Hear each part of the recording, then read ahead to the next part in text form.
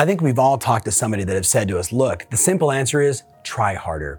I remember reading a wonderful book called U Squared many years ago by Price Pritchett, and the opening of the book tells this story of him sitting in this quiet little place an hour outside of Toronto, and he said, I'm sitting there in this room and I'm listening to the futile attempt of this little fly trying hard to get through the window pane. And if you recognize just that moment, because we've all seen it before in our lives, that the effort, the intensity, the passion, the I'm gonna make it happen zzz, over and over again, banging into that windowsill, it really is the strategy that most people attempt when, in many cases, if we really want to create a breakthrough, we've got to stop and look around and see what the other options are. You see, sometimes trying harder isn't the right approach, especially if what you're doing isn't working.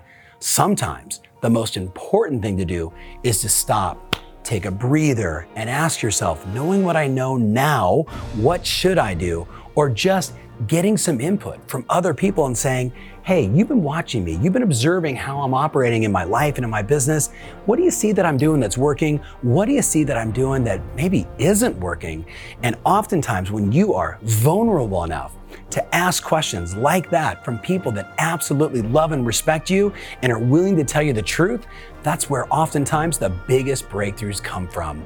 Think about it. We've all seen that fly and we know exactly what that fly's thinking. If I just try harder, if I just keep pushing, if I just keep trying to force this, I just might make it through the glass.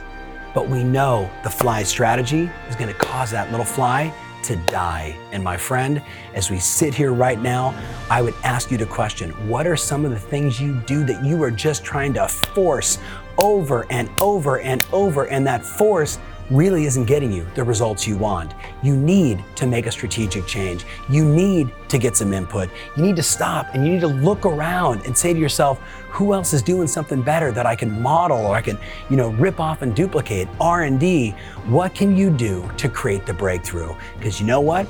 Life is really short, not just for that fly, but for you and me. So what are you gonna do?